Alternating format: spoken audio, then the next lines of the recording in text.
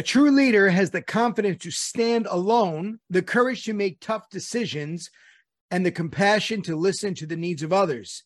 He does not set out to be a leader, but becomes one by the equality of his actions and the integrity of his heart. And who is that? Thank you for taking this time to stop and think about it. Hello?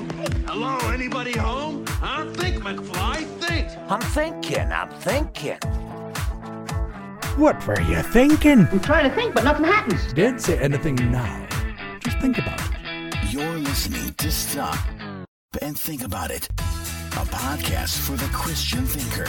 In a day when sound biblical preaching has been replaced by man-centered entertainment, and the church has become increasingly anti-intellectual, this podcast will encourage believers to think biblically and theologically. So please join me as we get ready to stop and think about it.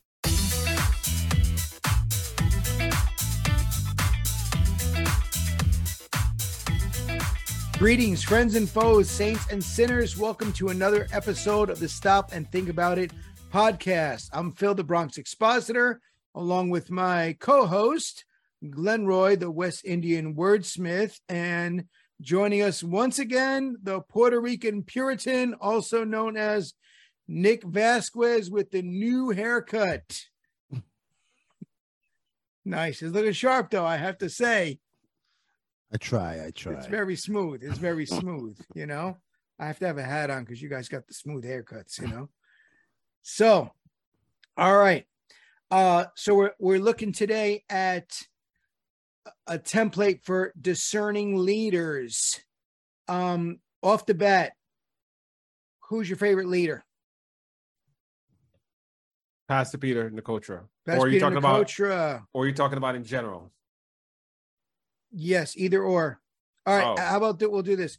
Favorite historical leader? Abraham Lincoln. Abraham Lincoln. Nick? I liked Reagan. Reagan. Yeah. Okay.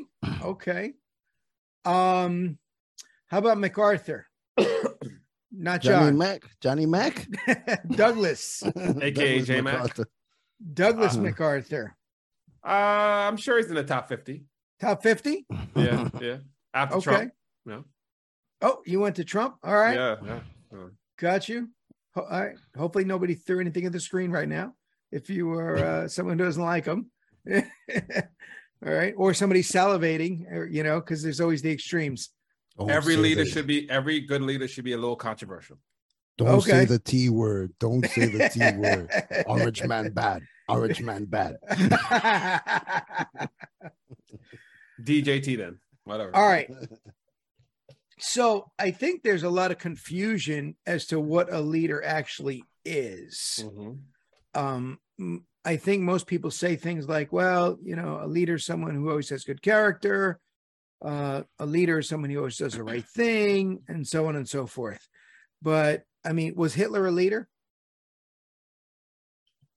Yes. Is that a trick question? I mean, he led a country. Right. Yes. Hitler, Stalin, Pol Pot. Well, no, what was the question? Is he a leader or was he a good leader? Was he a leader? Yes. He was a leader. Yes. Well, how come anytime someone wants to like point to like a wicked leader, like Hitler is like the go-to? Trump is second. Don't forget. No. I think Hitler's second now. But really, I mean, isn't it true? Every time somebody like wants to go to a wicked leader, they go straight to Hitler. But even when they support, even though he would have supported their point. Yes. Right. I mean, they never go around the world to all other wicked leaders that have been all throughout history. Stalin, Pol Pot, you know, there's a bunch of good ones to go for. Mao Zedong? Yeah. I think Pol Pot killed more than all of them, right? Yeah. No, I think Stalin killed the most. Stalin. Yeah. So I think there's a lot of confusion again as to what a leader is and is not. All right, Nick, when you hear leader, what do you think a leader is? Somebody who's influential and doesn't take that influence for granted and uses it for the glory of God. You know, somebody who he takes initiative and he carries himself in a way. He carries himself as a leader even when nobody's around. So he, there's an example there. He doesn't just act a certain way in front of the people he's leading. It's something that he carries with himself everywhere he goes. So it's not somebody who like puts on one mask and then puts on another mask when they're away from the people. Right. He gains the trust of people. Not just because of the words he's saying, but because of the life he's living. Glenn, what say you? A leader is someone who goes down with the ship. He rides at the head and goes down with the ship if it sinks. Oh, because I was going to say, if somebody goes down with the ship, that could be the butler or the last person who couldn't get on the boat. If you want to clarify it by saying by choice, he's the last one who goes down with the ship. Okay. I think that says everything about what a leader is in terms of being sacrificial, making sure everyone else gets off the boat, making sure that someone has to dare and steer it. It's usually the guy who's willing to stay until the very, very end. For example, I talked about Pastor Peter as being one of those, comes first one there, last one there, willing to help out, willing to lift things, willing to do things that he doesn't necessarily have to do at his stature. To me, it's a self-sacrificing person. We don't have to talk about stature today. I'm just saying, Nick's doing okay.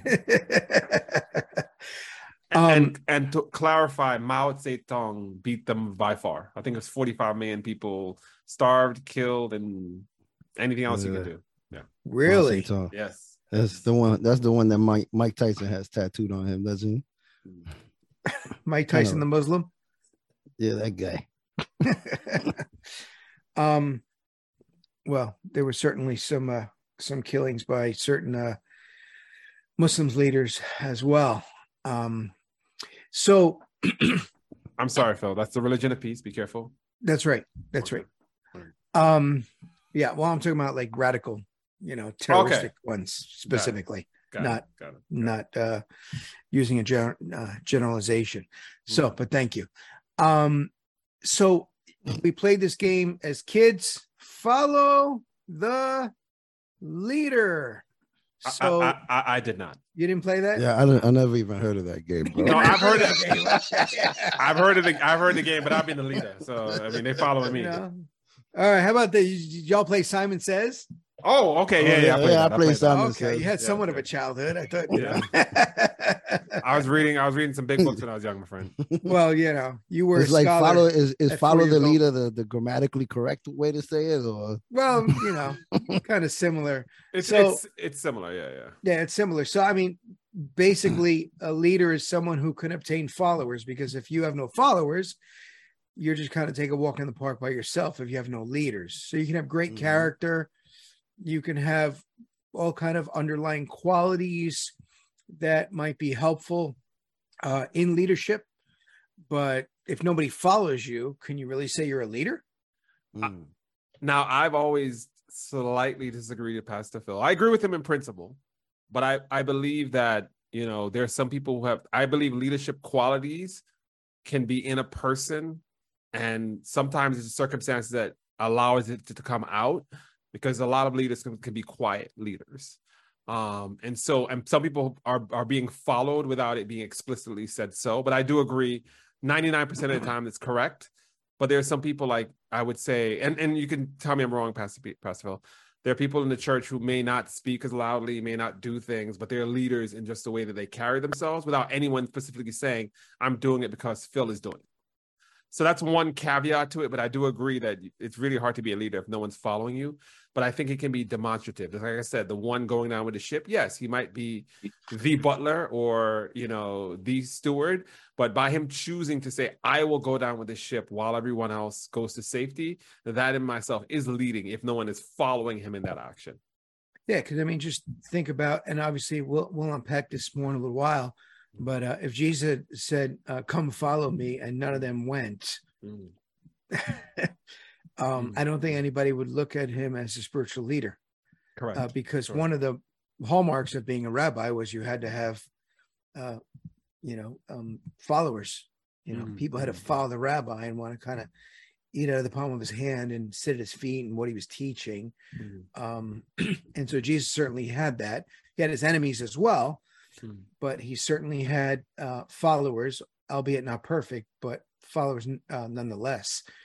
And it was Jesus who said in Matthew 20:25-28, you know that the rulers of the Gentiles lord it over them, and their great one exercises authority over them.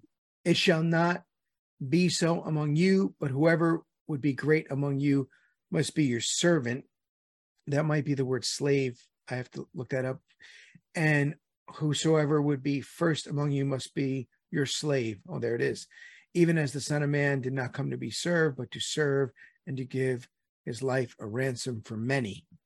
So Jesus, he has something to say about the rulers of the Gentiles and the way that they carried out their leadership.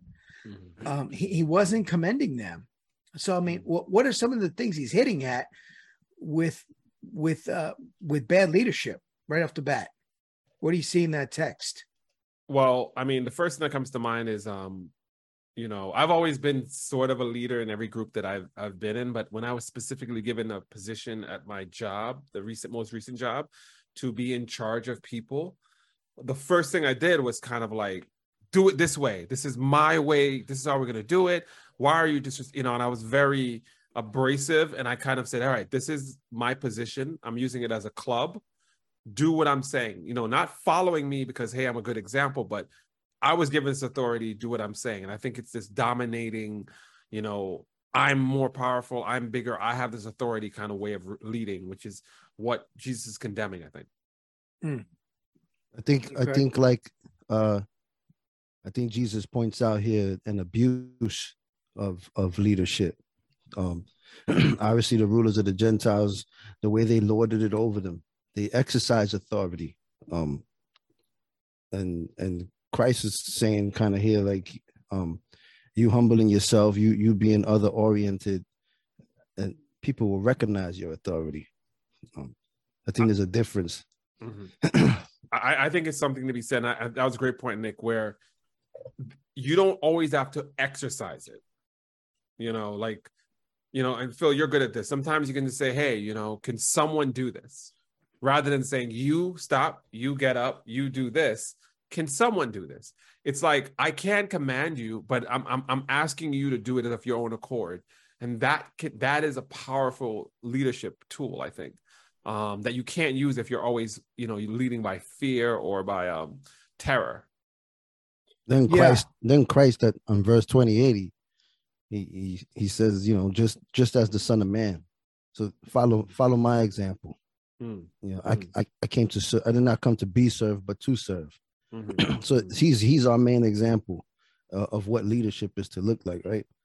Sure. I mean, he's the pinnacle, that everyone should strive for in leadership. There's no better leader that has ever walked this planet other than Christ.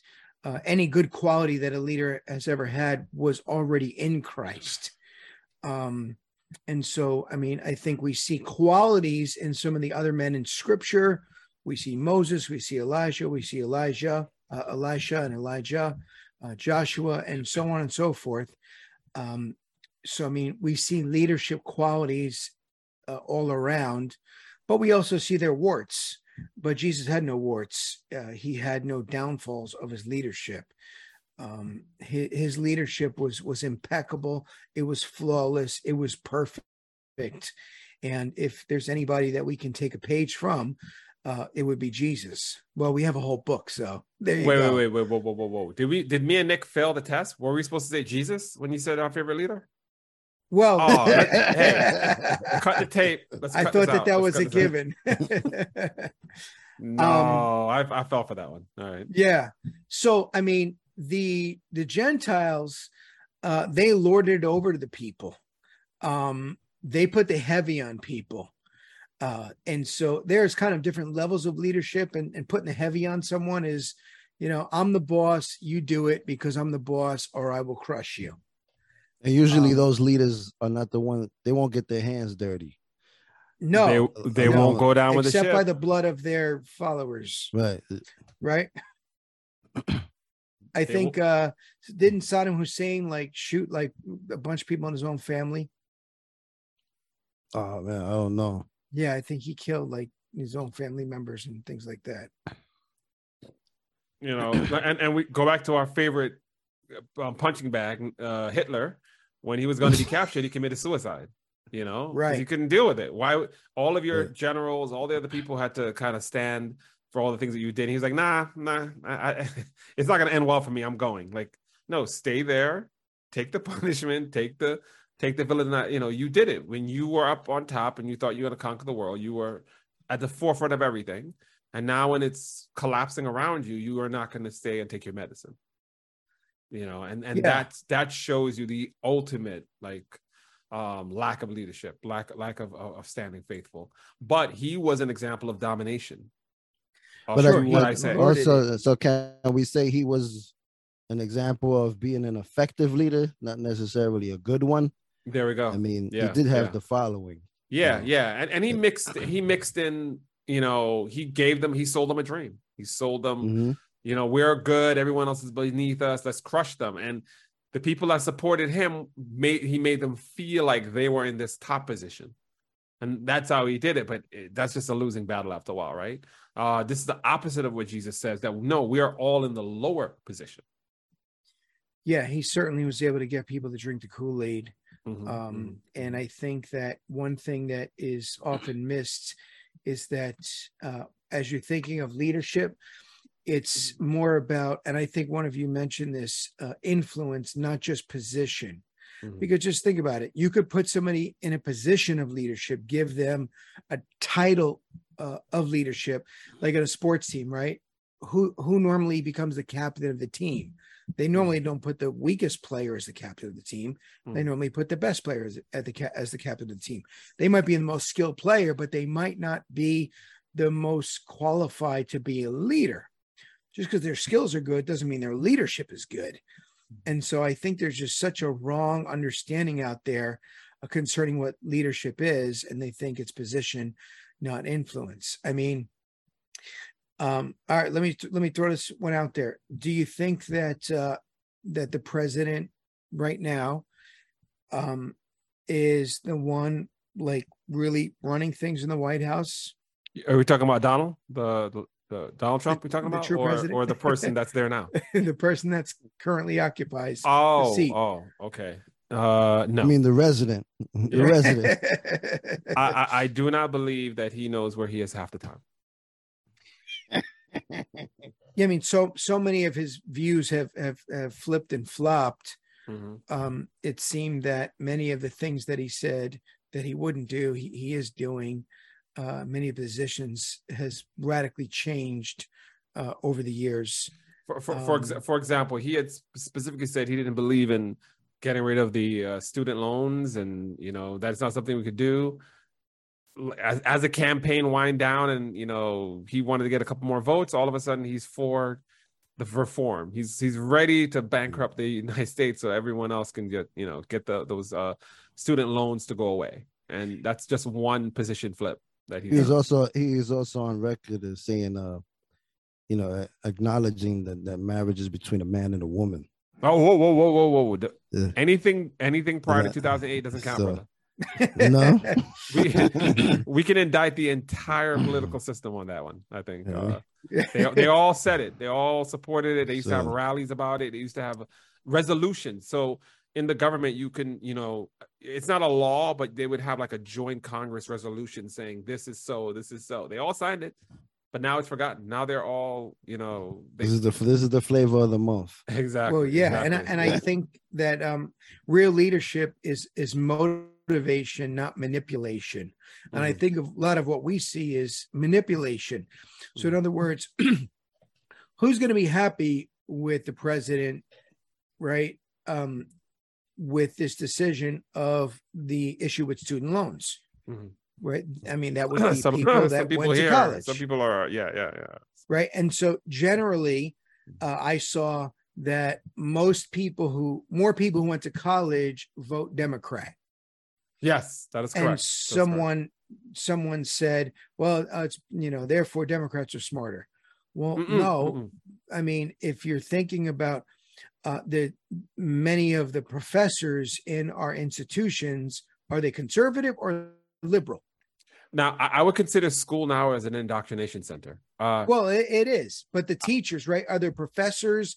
No, that they're indoctrinating in the liberal democratic positions, right? Yes. So it's not that the intelligence level is higher; it's that the indoctrination into liberalism. So now, if you turn around and say, "Yeah, we're going to get rid of your student loans," to me, it just sounds like buying the vote. Am I wrong?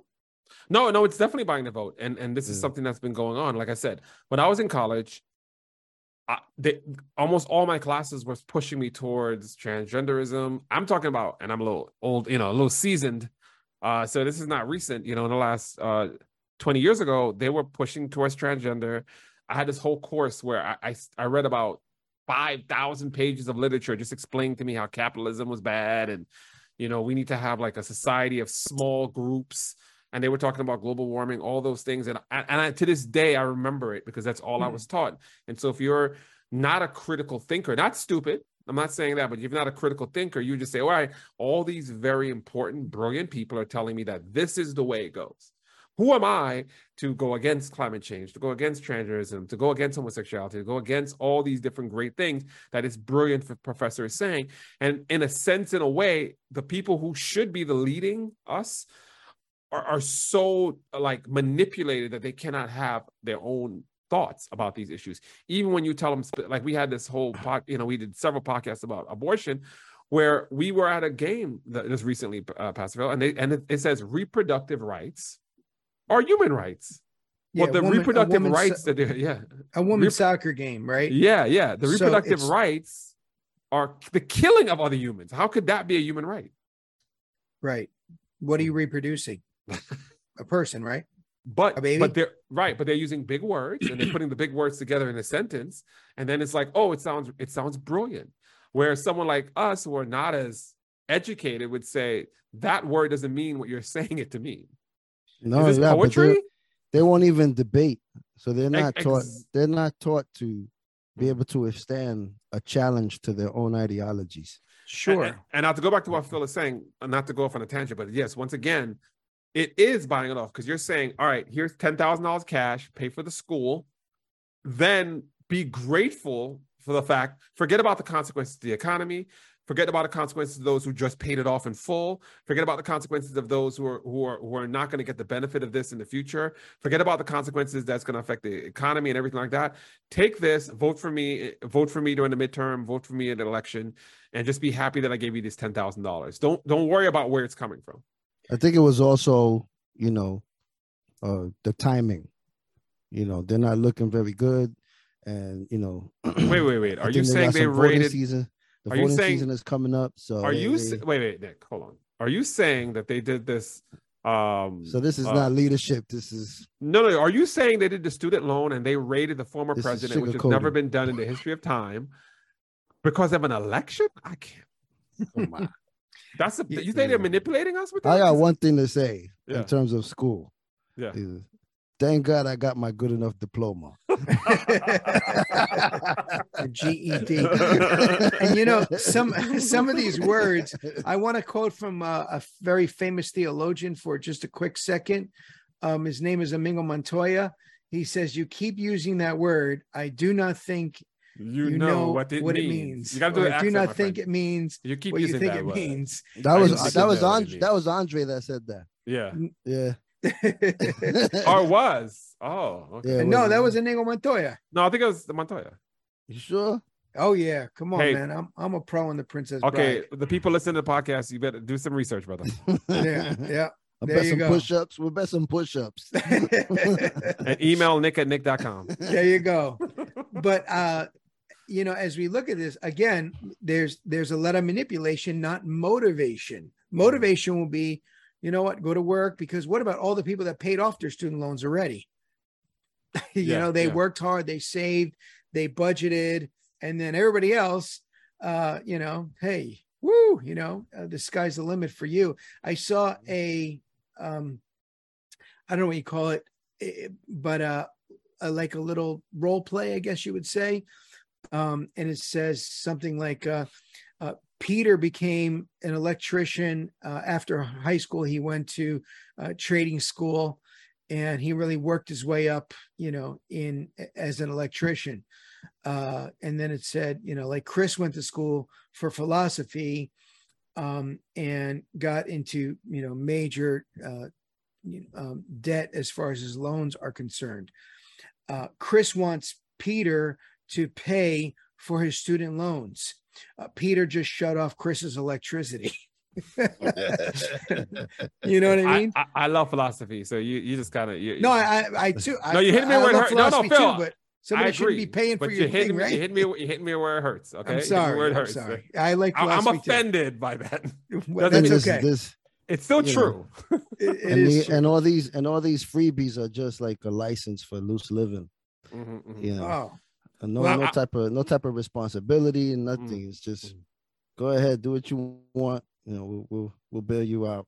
I want to go full circle. Now, I would never say that this man was a virtuous man or an example of necessarily how we should live.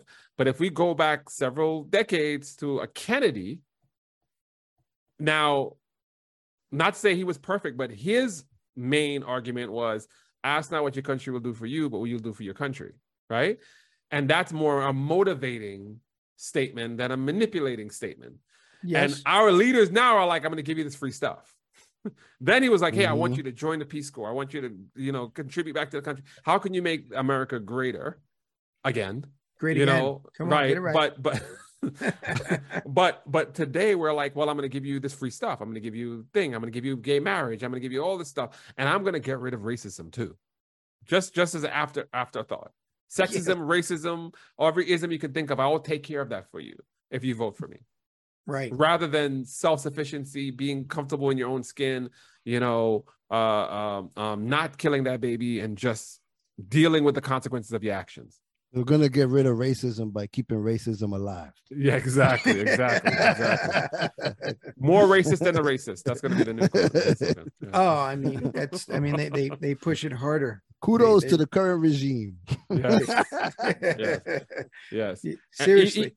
Even the new mantra of white people are the most worst ever is like, come on. We just talked about Mao Zedong. We talked about the different radical Muslims. We talked about the Indians and that decades, 100 years of caste systems. Nope, it's white people. It's like, no, we're all sinners under God. That's the Bible says it. It's true. And you see it throughout history very clearly by naming all of these other people from all these other ethnicities. I mean, it's across the board. Yeah. There's no ethnic group that hasn't had a wicked leader ever. You know, we talk about the Roman, British, and the Roman, British, and American Empire. Do you know how many other empires were around that were not this Anglo-Saxon white empire? The Chinese every other emperor before it, exactly. That it was an anomaly that they were in charge of anything. India, the Indians, we can go through the history of it. Like, remember the Ninevites, the Assyrians, the Babylonians. Yeah. Exactly. What was the movie where he said this is Sparta? Right? Who was attacking them? Was it white people attacking the Greeks? It was Syrians, right? Egyptians, no? Yeah, I didn't see that movie. What? This is Sparta? Well, no, I mean, I missed that one. Were you reading the Bible? Because that was a better. You must step down now. He's talking about leading by example and stuff like that. You didn't. Yeah. Well, I mean, did you ever see the movie End of the Spear? That sounds like I'm not mature enough to watch that. I know about it, but I've never. Jim Elliot went to Ecuador to bring the gospel, and it was called End of the Spear because all the people, they were the Wadani tribe. I think they spoke Quechua. I may be saying that completely backwards. But they would spear each other to death. One tribe would be spearing another tribe. You know, I mean, so it's all over. Wickedness is in the human heart. It's not necessarily tied to ethnicity per se. Exactly. You know, but one of the things with being a leader, a quality would be earning trust. Do you have a lot of trust in your political leaders at this time? Is Trump an option, or like, are we still talking about? If not, no. If not, no. Okay. No. Nick, no. trust. I mean, what leaders are you talking about? Do you mean trust to manipulate? I trust him to manipulate. Our political leaders. How about like we have some leaders in our state, right? In our city, we have Mayor Adams. Wait. Are we talking about New York? AOC. Okay, if we're talking about the New president, York, we have the vice president. I don't the consider country. Wait. The bartender? You talking about? All out crazy. All out crazy. Wow, I didn't hear that one. That's a good all out crazy. I like that. If the shoe fits, right? You mean the one that couldn't express what a woman was and said? Oh no, that was the Chief Justice. Okay. No. She was asked. She's the one who says call people menstruating persons. Yes, menstruating person. Oh, you couldn't say it. That was AOC. Yes. Yeah, that's AOC. Yes.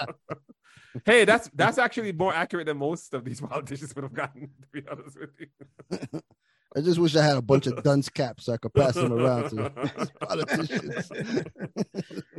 Well, all right, keep going. I haven't heard a leader yet. Keep going. Nah, all right. I'm sorry. I can't think of a good leader in New York. All right. Maybe upstate, maybe. Ron DeSantis? I mean, I get this. a whole other state, brother. We wish we had one of them up here. Well, yeah. I mean, we see so as far as earning trust, when the government comes along and says, "I'm here to help you," so to speak, in some kind of way. I clutch my wallet. You clutch your wallet. Yeah, I hear the government coming to help me. I'm saying, "Where's the wallet, honey? Hide it." Taxes. Well, I mean, look at Eric Adams, right? What was his whole thing during the when he was running for mayor? Everything was about cleaning up the streets. He was going to be tough on crime. So he kind of was selling it as he's a moderate Democrat, when in reality he was like a de Blasio, No, he's an AOC 3. Yeah, and so like he comes on and becomes mayor, and crime is just getting worse and worse. And what is he doing? It's nothing. I mean, the cops don't even want to arrest anybody because they know they're going to end up on the street again. So where's the leadership? That was all manipulation. That was all being a politician. It's just, that's not leadership. There's no leadership there. I had a coworker say, like, was shocked when his first official position was to not rescind any of the COVID restrictions. I was like, you're surprised? Like, I know, like, what made you think he was going to change it? Why was he going to? There's no reason. They are all on board with all of the stuff. Yep. And once again, when you talk about earning trust, Nick and Phil, I go back to the whole COVID incident where they were passing these rules and these laws, and Cuomo's brother was diagnosed, had COVID. It was before we really understood the dynamic of it. He's out there running. He claimed he was in his house hiding out, but he wasn't. There was a governor of Illinois who passed his laws about staying in place, but he allowed his wife to go on a trip to Florida before that was enacted so she wouldn't have to endure it. All these different people that were making all these rules and laws, and yet they were getting their haircuts at their favorite barbers or their beauticians. Yep. So I would say I don't trust any of them. I don't care if it's New York or in other places, and because they're not showing any initiative, because they're not following the rules that they've set for other people. Tell me if you trust this. I want to read you two snippets that Mayor Adams sent. The first one says, in a matter of 2 days, the U.S. Supreme Court fundamentally undermined our nation's health, safety, and freedom. In a matter of minutes, you assembled a show of force and solidarity, reminding the world that our city doesn't back down from here's the words, a righteous fight. What's the righteous fight he's talking about? Between Thursday's reckless decision to overturn New York State's conceal and carry laws and Friday's tragic move to overturn Roe v. Wade last week, felt like a moment of despair. Abortion is still legal in New York City, and we're moving, listen here, we go, heaven and earth to make abortion care accessible and affordable to anyone who needs it. We will continue to show the world what a pragmatic, progressive city can do. Now, abortion and care just don't go together. No, it's a. Well, how about it's a righteous fight. Yes. But wait, that's our word. This gets me upset. I'm sorry. Mayor Adams, you're using our word for your sinful agenda. Our word from the scriptures, righteousness has to do with being right in God's sight, following God's law. You're going against God's law and using our language to go against God's law. Can't do it. Can't do it. Mm-hmm. And here's the other one. You could still comment on the first one. Here's the second one. The war on drugs has torn communities apart for too long. And now we have legal cannabis market focus on justice first and foremost. All right. Wait, what does that have to do? What do they have to do with each other? Justice and smoking weed. Exactly. What does that have to do with each other? But you know the word justice and righteousness are synonymous terms with each other. You're the West Indian wordsmith. Is that correct, Glenn? Justice and righteousness, synonymous terms. Yeah, but I don't think they know what the words mean though. Well, how do you apply them to getting high and murdering children? No, you got to understand that, right? That when Bill Clinton and Biden passed a bill for harsh punishment for drug dealers, which I agreed with, some drug dealers who weren't as bad as others got really high sentences. So the solution and the way to have righteousness and justice is to let everyone do drugs. Great solution. I didn't say it made sense, but that's how this equalizes. To go back to the amendment about the gun. Now, in New York, it's almost impossible to get a gun. All the Supreme Court said was maybe you don't have to make it completely impossible. So how is that an injustice? In New York, you can still have an abortion. Now they're saying, hey, maybe if someone doesn't want to do it, they can maybe pass a law about it. That's the end of the world. It's like, why are you afraid of the choice? Because you know that at the end of the day, it's murdering babies. At the end of the day, you know that people want to protect themselves. And once again, the hypocrisy is that these people have armed guards, armed security, and lived in gated communities, but they don't need a gun. Right. Well, I think Joe Biden is having a wall built around his Delaware residence, but yet the border is like, hey, you want to come on in, come on down. Mm-hmm. And they're I think just kind of misinterpreting their leadership. You know, they see leadership as having power. Yeah.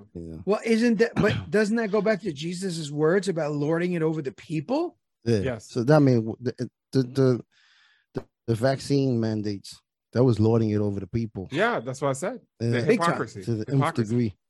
It was definitely lording it over the people. Yeah. You know, and it's amazing. No one seemed to look to the words of Jesus, but I am leader, hear me roar. I have position, you do what I say. Mm-hmm. But they use Jesus, right? They use Jesus. Right. They try to use right. They try to use the Joel Osteen style Jesus to say, if Jesus was here, you take the vaccine. Yeah, he wants you to take it. But what would Jesus do? What would Jesus do? Right. I don't think they wanted Jesus to do what Jesus would do. Yeah, you don't want Jesus. I don't think you want him to do. It wouldn't end well. Like I said, the whole, and I think that's what offended me the most was during the COVID, just saying all these different ridiculous rules they made up and how we were treated as idiots for not following it. And lo and behold, 2 to 3 years later, now we're like prophets. Because every single thing that we said when we were doing it was always podcast, about profit, Glenn. It was always about profit. It's like all of a sudden, remember, masked, no big deal. Right. 6 feet distance, no big deal. Having remember, it was everyone had to have the vaccine. I don't think we ever reached the vaccine number they wanted, but everyone seems to be okay. Children, they're still vaccinating kids. For what? They're still firing people. They're still firing people. They're still vaccinating kids. And then they're complaining about how there's not enough nurses. And there's So- not enough police officers. I'm like, I wonder why there are no more of those people. Not enough EMTs either. Right. Well, I think it was Peter Ducey, if I'm saying his name right. And he went on, he was speaking to the White House. I'm going to get the title wrong. The new lady. You mean the Not the secretary. no, the I White can't. House spokesperson. I think it's saying it spokesperson. I wrong forget what again. it's called. Yeah. I think that's correct. Yeah. But he asked a very Oh, I know what legitimate you're talking about. question. A crazy chick.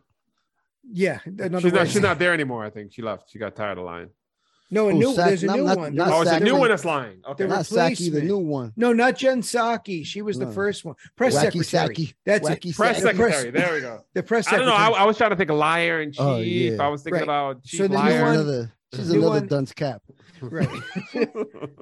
Nick, you're gonna have to go on Amazon and order a lot of caps. But he said, so a professional athlete can't come to the US and play like in the US Open, but people can pour across the border without being vaccinated.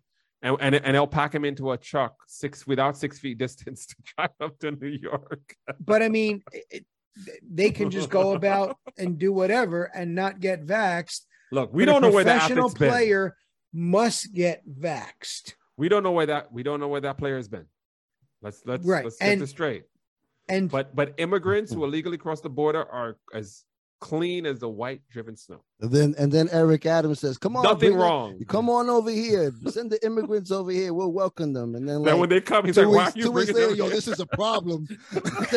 You're talking out Yes. both sides of your mouth, homeboy. Wait, when is this gonna stop? You know? But I I have to explain Free the cell new phones. dynamic.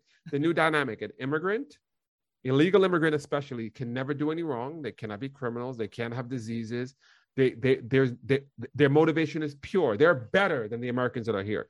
They are nicer, kinder, and they should deserve every credit. If you are a citizen or you are someone who's trying to get here legally, you have to get all these things done to you because we don't know. We can't trust you. But if you're if you're an illegal immigrant who's broken the laws of the United States, you are up here. I think they're trying to use Jesus's teaching in the wrong way.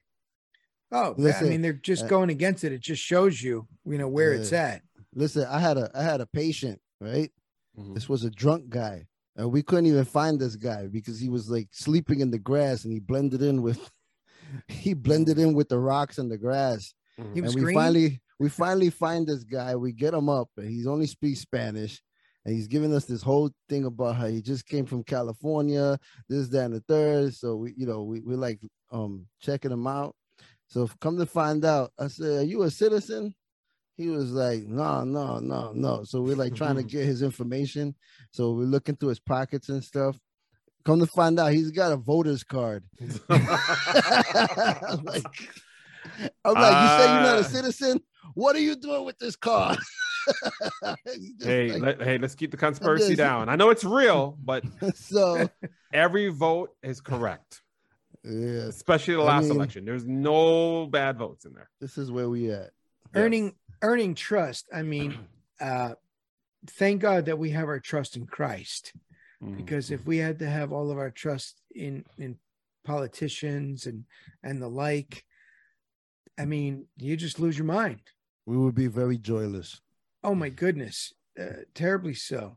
It's amazing when the Apostle Paul was on the ship and the ship was going to sink. Everybody looked to him for leadership, although he was the lowest man on the totem pole. He was a prisoner, and they all listened to him on the ship.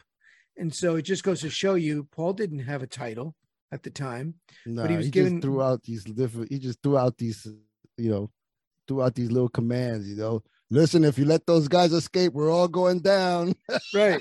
Like, and they listened to him. Maybe we should listen to what he has to say. but like I said, I think it'd be fair to say that leaders should earn trust. They should be taking initiative. They should be courageous.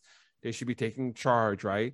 These are all things that would represent it. For example, I'll give you an example of I forget his name. He was I think he's a senator from Arkansas or a senator from one of those counties, and he was one of the first people saying, hey, we need to remove the mask mandate from planes. It's completely meaningless. There is no extra danger.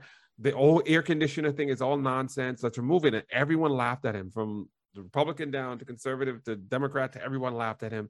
And he kept saying it when no one wanted to have the courage to say it, because it was a stupid rule that was literally saving no one, but was causing a lot of havoc for people. And I felt that was a taking initiative. It was taking courage and it was taking charge.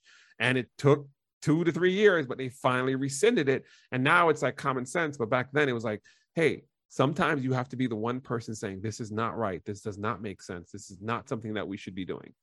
And I think if we had leaders like that who were able to learn trust and would take initiative, had courage and would take in charge, we would be in a completely different society. Paul earned that trust. Yeah. The Roman God trusted him enough to let him, go out with to get medical aid. Where was it, Pastor Phil? He was sent to a friend's house or something. Yeah, even the example of when the prison was open and he stayed, and the guy was like, "You didn't leave." He's like, "No, we're gonna, Yeah, he told I know if you leave, you're gonna die. Yeah, if you leave, you're gonna die. So I'm he was about to kill himself. Yeah, he said, "Don't kill yourself. We're here." Yeah, the small port, the town of Lycia, they had supplies and accommodations. He let him go by himself. He let him go. Yeah, no guards, and he said, "I'm gonna come back," and he did. That's what he came back as a prisoner, and he helped everybody on board. Yep. And certainly this wasn't Paul's first rodeo, and although there were very powerful men on board, there was a centurion and other Roman soldiers from the imperial regiment. Paul was in charge, and they listened to him. And so it would seem that, as believers, that earning trust should be something that we should be able to earn naturally by being believers, that we should be able to earn the trust of others. Now, I understand that we live in a day and an age where people don't trust anybody. They don't trust law enforcement. They don't trust government. They don't trust preachers. People only trust themselves, so to speak. But I think as believers, when you show yourself trustworthy, you do what you say you're going to do. You let your yes be yes and your no be no. Unlike many of our politicians, I think that people can see that when you say yes and you say no, you can take that to the bank. Now, Nick, you brought up that someone was an effective leader, but not necessarily a good leader. I think that goes to our next point. Like, what differentiate that? Would you say it's their moral views, like how they see the world, or the difference between an effective leader necessarily and a good leader? I think a large part of it is due to morality. Who do you serve? Yeah. Because if Adolf was an atheist, if I'm correct, right? Yeah. I mean, he did not value life. He used parts of the Bible as his impetus, but he was atheist. He twisted scripture. He twisted it to make the great race be the Aryan race, be the white race. He was talking about, but he dehumanized the Jews. Exactly. So he was effective in what he did, but he was not a good leader. Yeah. He was motivated. He was an unrighteous. He was a wicked leader. He wasn't a righteous leader. Yeah, absolutely. Yeah. I'm thinking of again, I was going back to Mayor Adams and just looking up, that's a quick transition there. Yeah, you like that, right? And he's very like, I don't know about that. Faith-based stuff. So he's trying to get involved with the faith-based community. Oh yes, but it's only the faith-based community that is liberal, really, because he's not married. He's got a girlfriend, and I believe he's got a child. So, which tells you he can't believe in the sanctity of marriage. Because, what you talking about, Willis? How he had a child without marriage? What's going on here? Well, so I mean, he obviously holds to fornication. He holds to marijuana smoking. Not that he himself has done that. I don't know. We know he holds to abortion. So the moral views of a leader, if they have really poor moral views, I mean, how am I going to trust them? This all goes back to the manipulation. Back to manipulation. I mean, look, he's like even this picture over here with it says, faith is the driving force of any great nation, and it's at the heart of the work we'll do in City Hall. Thank you to the women faith leaders who joined me this morning in the mayor's office. And he's praying with a bunch of quote unquote women faith leaders, and right there's just a crack in your armor if you're in any way saying that you're a Christian. Because what women faith leaders are you talking about? Women pastors that the Bible, is strictly against? He's never. Right. I don't think he's ever read the Bible. So remember, he had a spiritual journey where he traveled to Ghana, and he was mentored by a Brooklyn pastor, and then he did meditation and he collected images of Buddha during his travel. So trying to cover all bases. This is called interfaith. Yes. This is called the spiritual smorgasbord, which leads to votes nowhere. Votes. I would have more respect if he was like a straight Muslim, or he was even just said, I'm an atheist, but to co-opt it, it's a manipulation to say, well, we're interfaith and faith, and it's the thing, and then every single thing you do is opposite to any of the religion that you're kind of co-opting. So so this is another failure in leadership that he takes, is not taking a stance in a particular belief that he has. It's morally corrupt. So it doesn't matter. He's going to put the kufi on, where he needs to. He'll bring his Bible into the room where he needs to, and he'll be a Jew when he needs to. Exactly. And that's not taking a stance. So, that's another failure in leadership. Sorry that we're beating up on Eric Adams, but not so sorry. No. My favorite person to beat up is out. That's Cuomo. And Cuomo that's another not leading not by example, where like I was forced to go through the sexual harassment training, where I learned that about transgender and how it's the same, and how the biggest people who are affected by sexual harassment is transgender, and I learned about sex and how men and women can. And like I went through this whole training, and I said, okay, I had to do it. Everybody has to do it. Then come to find out that the mayor who enforced that didn't understand what sexual harassment was, and his excuse was that he's old fashioned and this is how he used to be back in the day. Well, then why did you make us all take this class if you didn't take the class? I don't understand it. Like, how can you be accused of the same thing you told us to avoid? But there is no responsibility. And I'm not saying he necessarily did it or deserved to be taken out, but he seemed to confuse as to what sexual harassment was.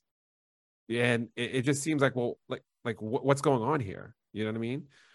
Anyone can be accused of anything, but his defense was, that's just how, old school, that's just how, then that's not an understanding of what harassment is.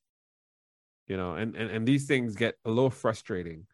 I'm willing to look, Christians by definition are rule followers, and I will do what I have to do to be a good citizen. But then when you see the very leaders who are saying this is something that's healthy and necessary, do not do the same things, it is a very hard sell.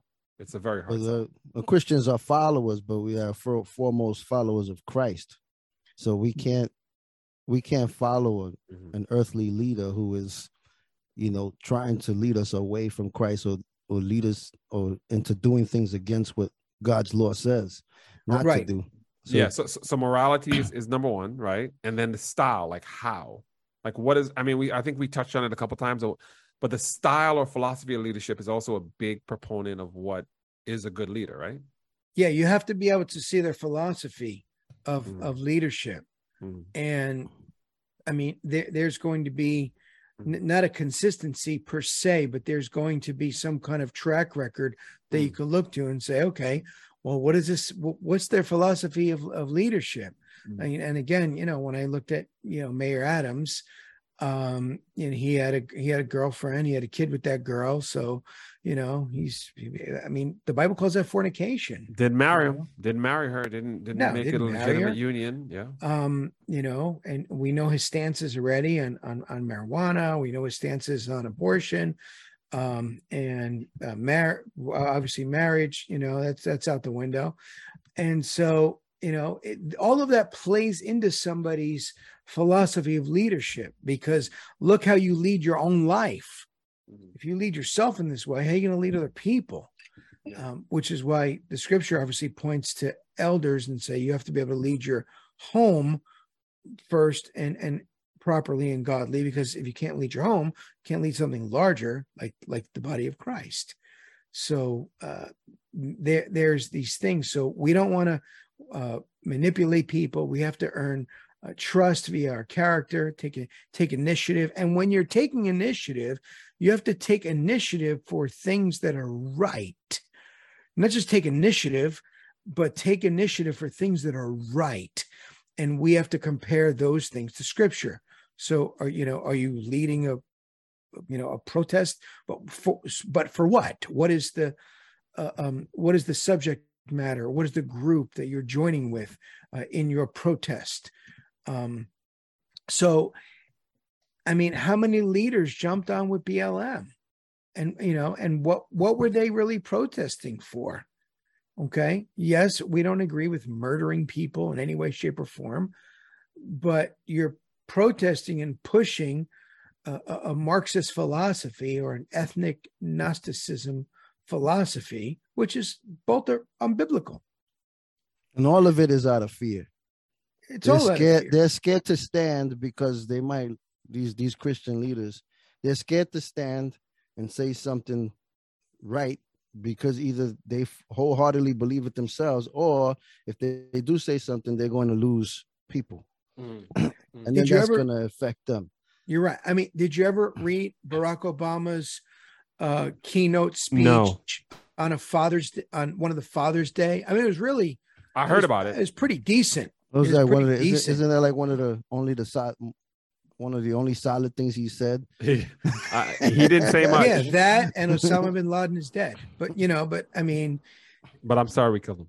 Yeah, but I mean, he took a lot of slack from liberals on hoisting up fathers. I think he switched right after that. But yes, he was able to say that. I remember that, and he's and I often quote him on that to say, hey, look, even Obama said this. Yeah, I mean that aspect on that point. Let me be clear.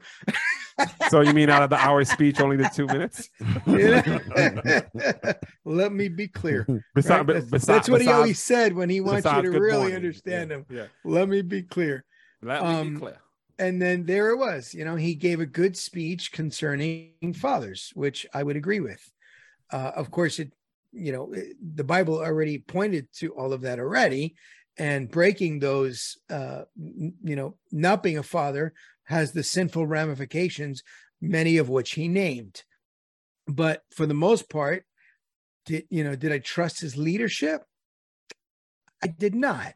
And understand, if you're listening, saying that you don't like someone's leadership doesn't mean you hate the individual, because the world doesn't have a category. Like if you don't like Obama's leadership, then you hate him. Or if you don't like this person's leadership, then you hate the person. No, you could disagree with their leadership and still love the individual, because you want to see them come to Christ. You don't want to see them go to hell. But the other aspect is take initiative. You want to be courageous. And again, you want to be courageous to stand for the right things. We got people standing for the wrong things. And that's not, it takes no courage to stand for the wrong things. All you have to do is bend. All you have to do is bend. You're like the weeping willow. You just kind of melt to the culture. But if you stand against the waves, so to speak, those waves are powerful, and you stand there. I remember watching The Karate Kid, and he said, first learn balance. And he put him in the waves to be, pummeled by the waves and try to stand against opposition. And right. So if unrighteous opposition is coming, you're trying to stand in righteousness. I mean, that's courage. You guys have any examples of that off the top? Like I said, I told you about that senator that stood firm on those things. I also think, for all the mistakes Trump made, he was courageous in certain things. And I think, especially when the riots were happening, the stuff, and he said, no, this is wrong. He said, this is not correct. This is not the way we're acting. And it sounded horrible, and they used it against them. But I think that was leadership at that time to say, hey, this is not how we're supposed to operate. When a lot of politicians, even on the conservative side, were like, well, we got, and and they were holding hands. It's like, no, we're not going to get rid of our leaders just because the leaders did things that are objectionable. We're not going to destroy history because of these one or two things, And I think some of the senators who stood with him were saying, hey, don't agree with everything he says, disagree with a lot of what he says, but this is right. And I think in the terms of leadership, now I know in personal lives, we may know many different people, but I say in those kind of things, it's especially in this culture where you can be destroyed and canceled. I think a lot of people are saying, hey, no, this is wrong. I don't agree with that. I think the George Floyd and all that stuff, where a lot of people were like, hey, no, I'm not on board with this Black Lives Matter stuff. This is not right. I don't hate white people. I do not want to demonize every white people. I don't think because his great grandfather was bad to the Black people that I should somehow be bad to this person. And I think those are the kind of people that I would align with, even if I don't agree with every single thing they is, but they're courageous on the moral issues and the things that they know to be right and true. Yeah. Because I think about John the Baptist. Boom.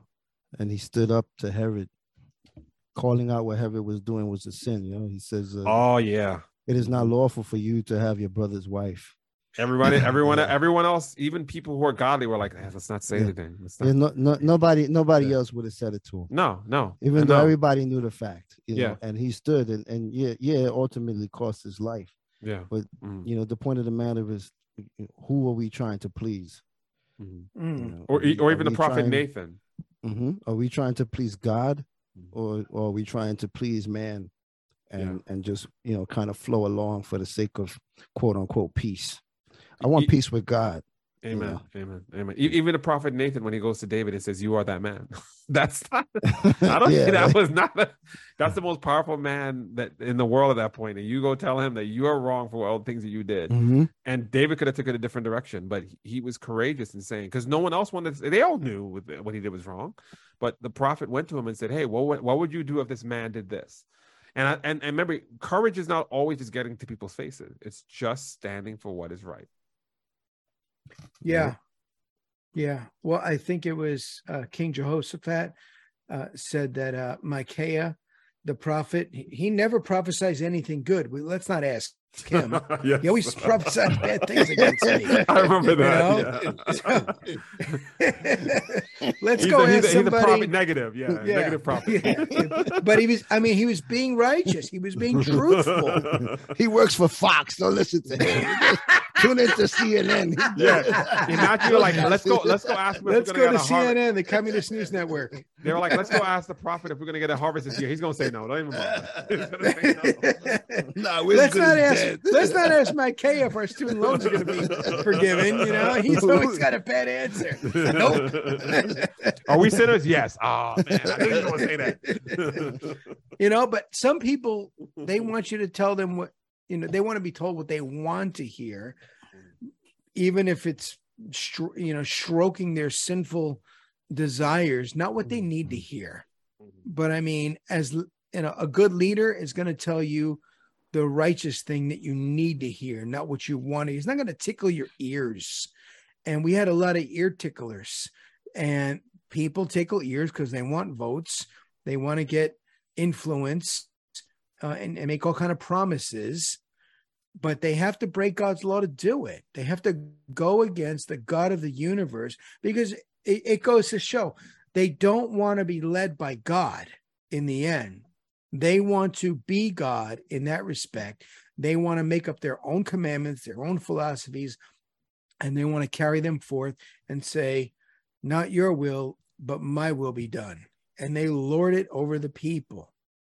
Nick, I see that look. No, I ain't got nothing for you. Because Nick, you always have something. But we have this other one here as well, taking charge. We have people that try to take charge, but they're not leaders. But they just try to take. They try to take charge only because they have the title. You just need to do it because, my name is on the door. I worked for somebody one time, and person did something that I found highly disrespectful, and kind of like left their stuff all over my office, and I sent it with somebody to their office, and the leader sent it back to me and said, I pay the bills. I'll leave my clothes where I want to. But I mean, it's so unprofessional because I'm like trying to keep my office neat. You don't leave your clothes on the floor. You know what I mean? So, I mean, did that make me think that he was really in charge by saying, I pay the rent, so therefore I leave my clothes where I want? Negative. Sometimes I think that just incites rebellion too. Oh, well, yeah. I mean, well, just think about Pilate and his leadership, right? He tried to take charge, but then the people said, they put him between a rock and a hard place. Anyone basically who didn't want to go against Jesus, they were an enemy of Caesar. So, I mean, he was pandering to the people because he pronounced Jesus to be innocent. He said, I find no fault in this just man. And then proceeded to say, well, then he tried another trick, right? I'll trade him off. Yeah. Then he said, all right, you want Barabbas or Jesus to be released? I'll release one. So yeah, he put it on them. He passed the buck. And then he took some water and he washed his hands. Right? Symbolically showing the people, your blood is on your own heads. I'm innocent of this, but he wasn't innocent. You're the leader. You made a decision. You're not innocent. That was just slick talk. Slicker than? Slick. Come on, Nick, throw out the one-liner. Slicker than a can of oil. All right. I needed that. But, we have all of these aspects of leaders. And so practically speaking, though, when you have discernment, when you know the difference between righteous and unrighteous, you need to be able to look at the leaders that you have in your life. It could be a boss. It could be a pastor, it could be a political leader, and the like. What is your discernment as you're looking at these leaders? They might be loud, but it's not about being loud or boisterous or lording it over the people, whatever that may be. But it is about what Jesus said initially, when Jesus said, whoever wants to be first among you must be your slave or your servant, even as the Son of Man came not to be served, but to serve and to give his life as a ransom for many. Do the leaders you follow, do they serve the people, or do they bark for the people to always serve them? So think about your leaders. And maybe you've never taken scripture and used scripture to discern someone's leadership. But that's what we need to use. We need to use the scriptures to discern people's leadership. Yep. There's no models either. Say again? Like a lot of people don't have models of leadership starting in the home, where that can flow out into the rest of the world. We don't have strong men who are being leaders in the homes if they're at home at all. Well, that's a strong point, Nick, I think, because your first exposure to leadership comes when you're born. You're born into a family. And some people are born into families and leadership is not very good. And some people are born into families and leadership is very good. But so, what are you learning about leadership from your first waking moment? And all of that affects you. And let's say that you've been under bad leadership for a long time. Let's say you're in a bad church. Well, should you stay there? Should you stay there? Maybe not. especially if the moral views are unbiblical, that's not the place that you want to be. And so you want to, if you've had bad leaders, let's say in the church, then find a healthy church and put yourself under a good and godly leader so you can learn the right things to do. You've already learned what you shouldn't do. Now you can learn the right things to do. And, you know, thank God for his grace and mercy. I've served under certain pastors, although not all, that showed me what I should not do in leadership.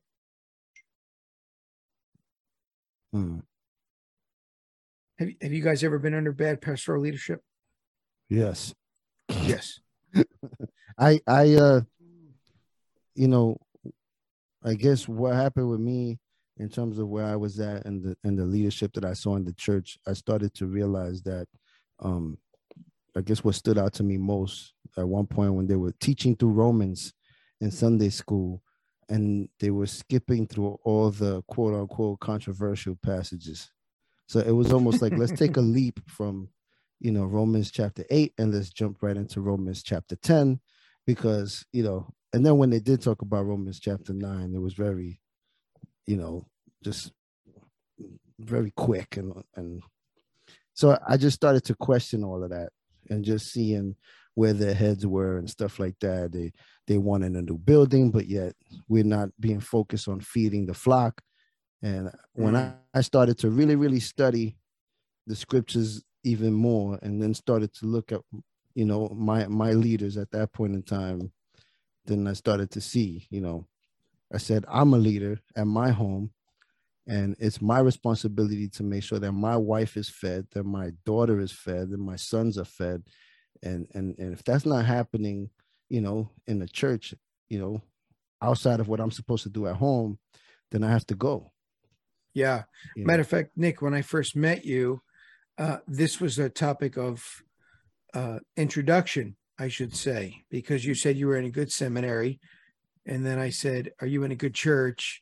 And you said, no. Remember that?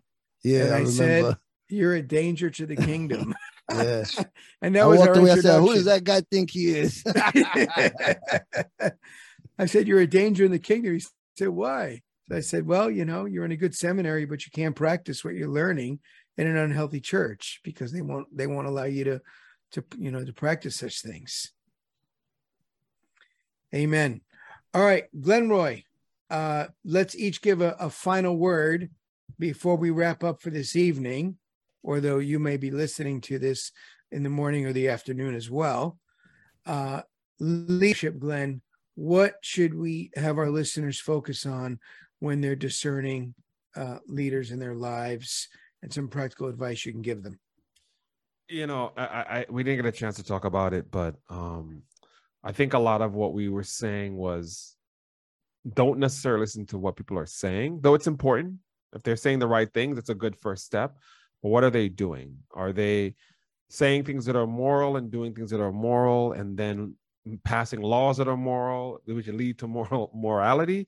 Or are they saying moral things but doing the opposite? Are they saying bad things but hinting at moral things? I think we need to be looking at actions a lot more, I think, rather than intention, rather than, like you said, when you talked about Obama, it was like, you know, just because you like him as a person, or you like the way he talks, or you like her, or you like the way she looks, doesn't mean that leader has your best interest at heart. And I think we need to it's kind of hard sometimes to see how a leader serves.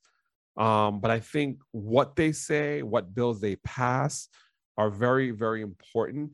I would rather have a person who's passing very good bills, saying good things, and who might be morally, I'm not sure about, I don't know if I would have a drink of coffee with them, but they're actually doing things that are leading towards what we want, as opposed to someone who says the right things, but doesn't do the right things. So I think that's something that we all, from any persuasion, from any group, from whether it's church, whether it's in a bowling team, can easily see based on their actions. I just want to see you bowl, brother. I'm pretty good, I can, Okay. You 300? I can do some splits. You do some splits, okay. Yeah. Nick? My wife beat me when she was pregnant. I can't bowl. she could probably beat me too, but you know. Hey, from the kitty one, everybody's good. They have to put the bumpers up when you bowl, Nick. Yeah. Might as well. Might as well. He's still gonna miss it.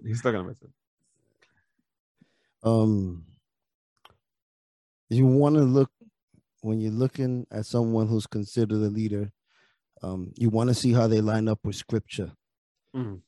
And where that fails, you take your stance. Siding with what the word of God says. And I mean, take your stance, because too many of us say, we line them up and we see that, they're falling short, and all we do is talk behind closed doors. But we need to stand, because otherwise all of this is just going to continue. So where are the ones who are going to, walk through that fire? Because we need those leaders. We need those leaders to combat the current leaders that we have, men who stand, and stand on the word as the standard. Amen. And it starts at home. I really believe that it starts at home. Yep. So I think we definitely need to strengthen our homes. If you're a husband, a father listening to this, are you effectively leading in your home? Are you having times of catechism, times of family worship in your home? Are you teaching your kids the scriptures, not pushing them off to a children's ministry or youth group and say, you do my job for me? No, are you doing it in the home? It has to happen. Also, realize if you are a leader, if you're a pastor, you have to tell the truth, even when it's not pretty. Truth telling is not always neat. It's not always pretty. Paul told the people on board that they would live on the ship, but he also told them that they would run aground on a certain island. So he told them the good, the bad, and the ugly. He didn't shrink back from telling them the truth, the whole truth, and nothing but the truth. And so do you shrink back from telling the truth for fear of offending others? Now, you're not trying to offend purposely, but the truth by its nature, it's offensive. And so when you have to speak truth, and that's what we are to speak, are you effective at doing that? And are you forthright? Are you optimistic and enthusiastic? And as well as covering some of the other items that we previously mentioned, do you build others up? Do you tear others down? And again, this is building them up with encouragement and godliness, not telling someone they did a great job when it was terrible, not lying to them. If someone is in a sinful lifestyle, not encouraging them in that sinful lifestyle so you can gain a friend. How to win friends and influence people. Want to win friends and influence people? Read the scriptures and do what it says. We have to lead well. And one of my favorite quotes, although it's not necessarily a leadership book, which people use it for, Nehemiah was on the wall. He had a trowel in one hand and a sword in the other hand. And they tried to get him to come down from his work and stop it. And he said, I'm doing a great work. I cannot come down. Why should the work cease and me come down to you? So stay above the fray, stay above the line in righteousness. And when you lead, if you are a leader, lead well. And if you follow leaders who lead in righteousness. Well, brothers, thank you so much tonight for taking the time to listen to our podcast. Thank you for our co-host tonight once again. And thank you all for taking this time to stop and think about it. Continue to look for upcoming episodes. I believe we're going to go into the Psalms and how they inform every aspect of our life, our theology, our emotions, our situations, and so on and so forth. So I'm really looking forward to that. Love the book of Psalms. You should love it too. Also, we continue to put up new merchandise on our website. We're putting up a new shirt that says Christ, our greatest treasure. So just got this graphically designed, This should be up on the website probably this upcoming week. So look for that. And if you would support us, I think that's a shirt that will certainly get a lot of conversation started. And that's what we're trying to have this merchandise for, so people can read it and see it, and we can have conversations about the gospel. And Nick and Glenn bobblehead dolls are coming up soon too. Yes, yes, that'd be great. I like that. Well, you got a nice head, like Rocky said. Got a good head. And yeah, it's gonna say "Sinners Saved by Grace," and we're just gonna go. Well, there you go. There you go. In a store near you. There you go. And I'm going to have the one like this.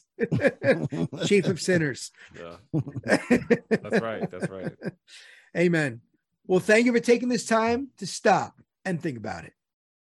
If you would like to contact us, please email us at stopandthinkcrew@gmail.com. You could also visit our website at www.stopandthinkpodcast.com. This podcast is listener supported by generous people like you. You can give a tax-deductible donation at our affiliate ministry at www.soulfishingministries.org and click on our donate link to give securely through PayPal. Thank you for listening to Stop and Think About It.